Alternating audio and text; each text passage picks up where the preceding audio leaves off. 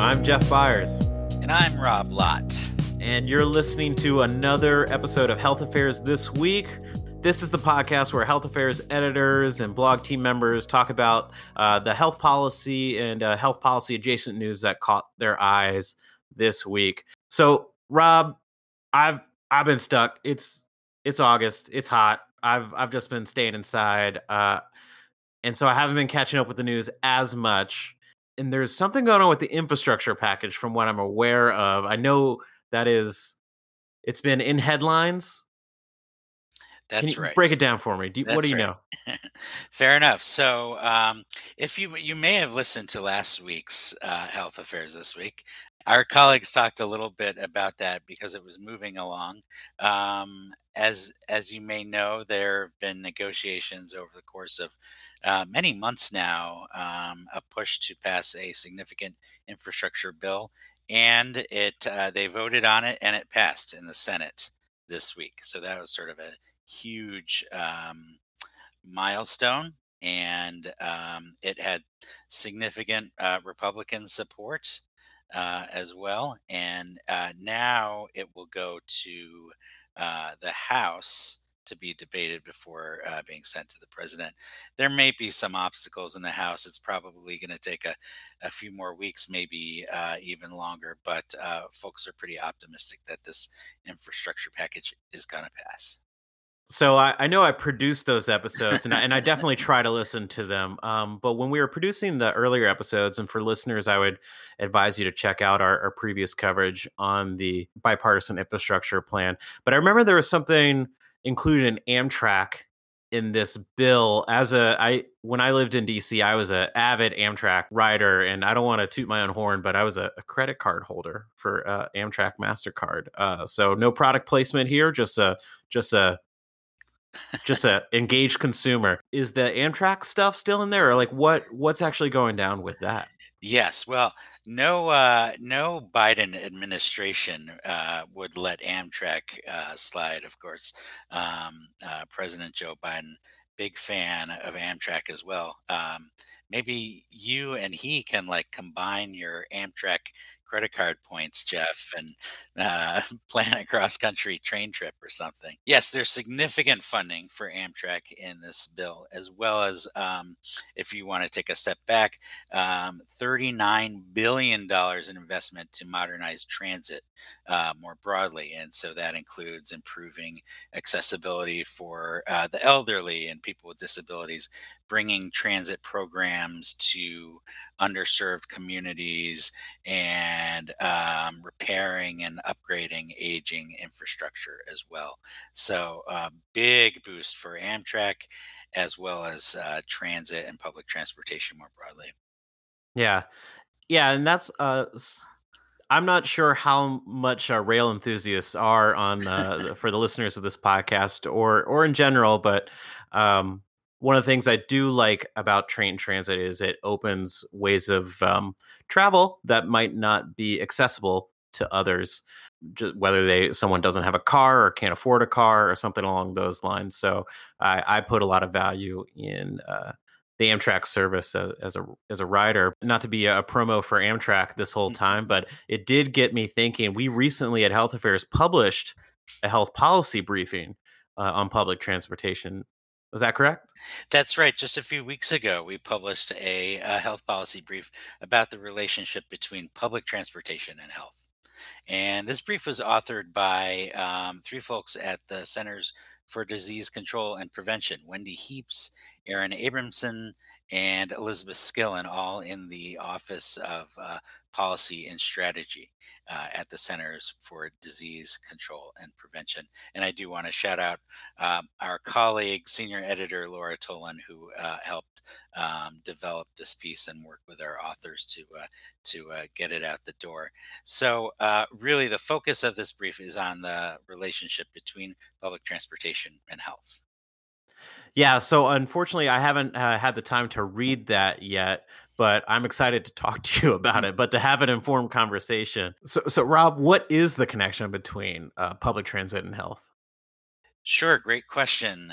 I Thank think you. it so it might be worth taking a step back to think about sort of what our default approach is to transportation funding and planning in the United States. I don't think you'd be surprised if I told you that the vast majority of our funding and focus is on roads over public transportation. And that has had some consequences, obviously, in terms of people's health. So the two big ones are road accidents. I believe traffic fatalities are the leading cause of injury related death in most age brackets.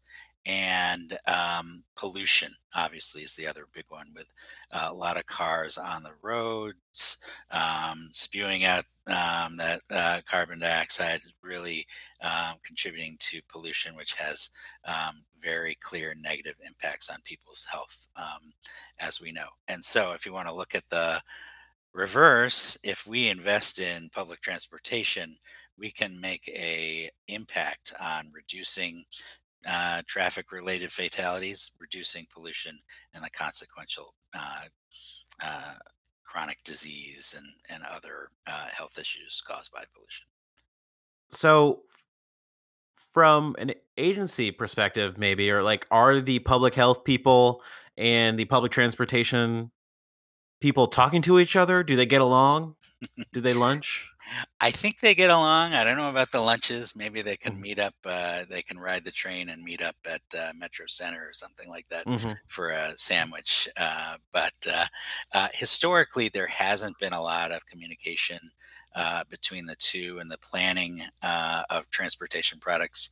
Prod, the planning of transportation projects hasn't really incorporated health into their thinking.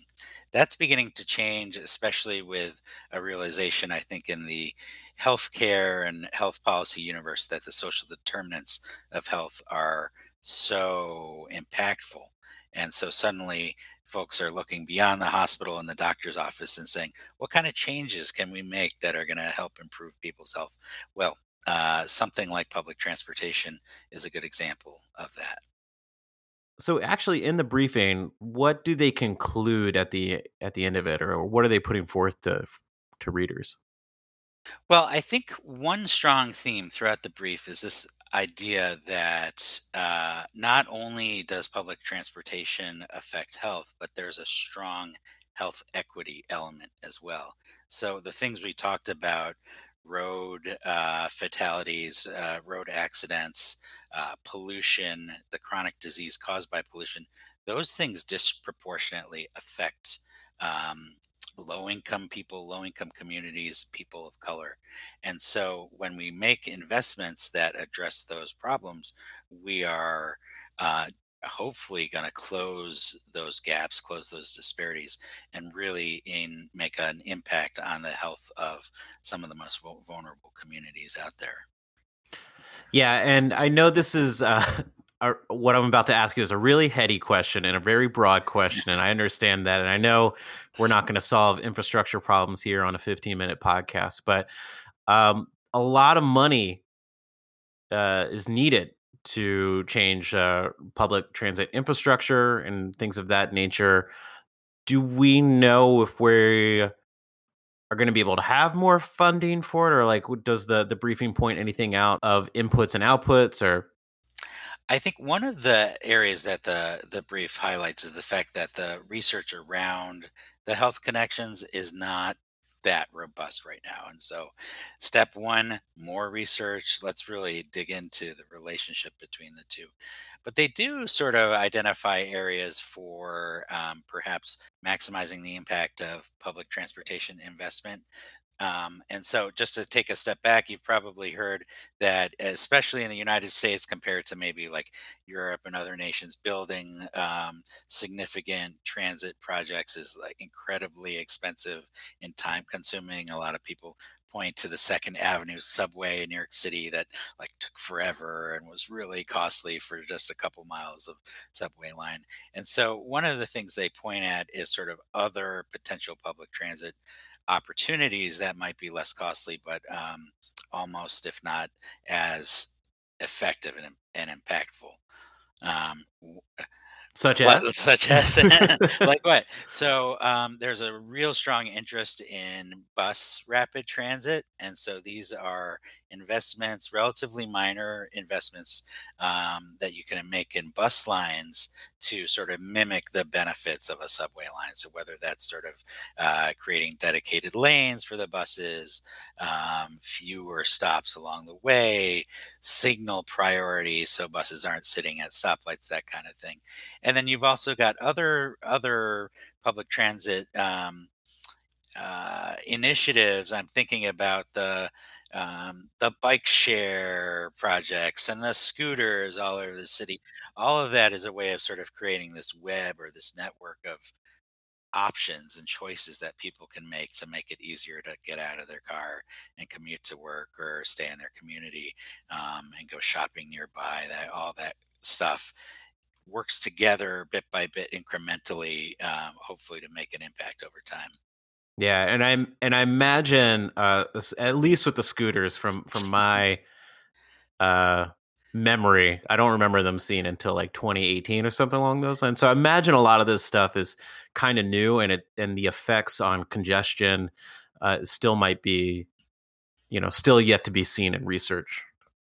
Yeah, absolutely. And I would be remiss too if I didn't mention the importance. This is a perhaps one step removed from pure investment in public transportation, but the importance of zoning and really promoting density and mixed use communities can have an impact. And obviously, public transportation is the kind of thing that would help foster that density and make it easier for more people to get around without having to build more roads and more parking spots and all that. Yeah, some might call it an inner workings of a community. Yeah, I like that. It's all connected, right? Before we wrap up, I want to encourage people to check out the health policy brief and also put in a tease for another health policy brief coming down the pike in a few weeks, all about the impact of zoning regulations on population health as well. And so, if you say it's all connected, I agree. So are our briefs. That's right. That's right. So it's kind of like we're almost mini city planners. Oh, I like that. Yeah. Yeah.